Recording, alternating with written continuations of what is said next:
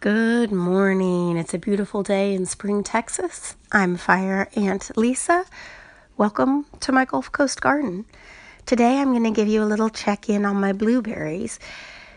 I have 4 blueberry bushes. They are at least 2 are the Tiff Blue variety, and I did not write down what the other 2 were, but I'm trying to grow them under some pine trees, and that is good because the soil is a little more acidic, which is what blueberries like, but I just don't know if they get enough sun. Of course, the main culprit here in my suburban garden are the little pesky squirrels, possums, and raccoons. So you think in this suburban environment you don't have to deal with wildlife, but you do.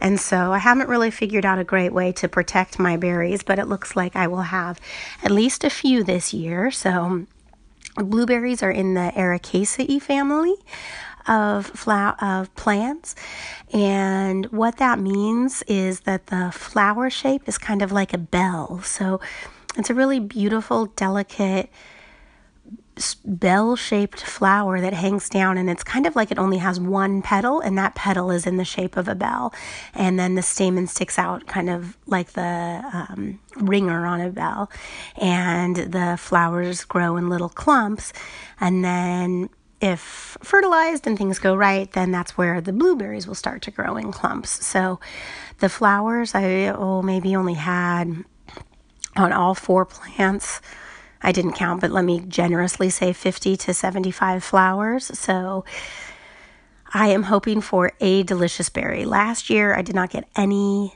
berries.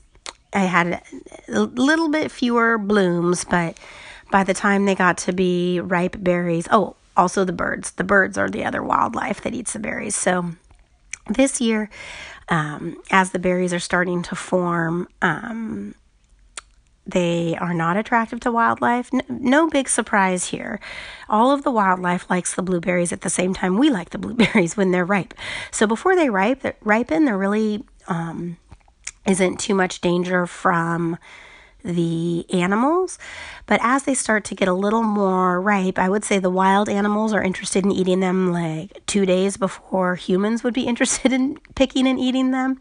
So there's this critical time, and I'm going to be looking into different ways that I might be able to protect the berries so that they can ripen and be protected. And I think that might involve like a little cloth bag that I put over them and tie them or something.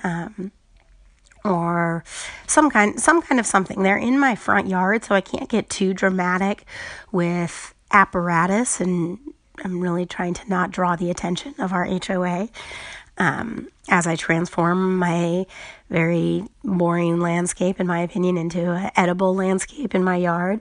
But I think I might have to put some kind of little bag over the berries.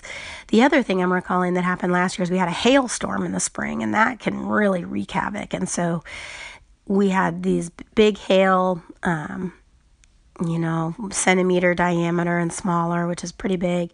And those pretty much shredded my blueberry plants last year and knocked off a lot of the baby berries and blossoms. So we'll see. Hopefully we won't have any hail this year. That's kind of unexpected and difficult to account for and protect your plants from.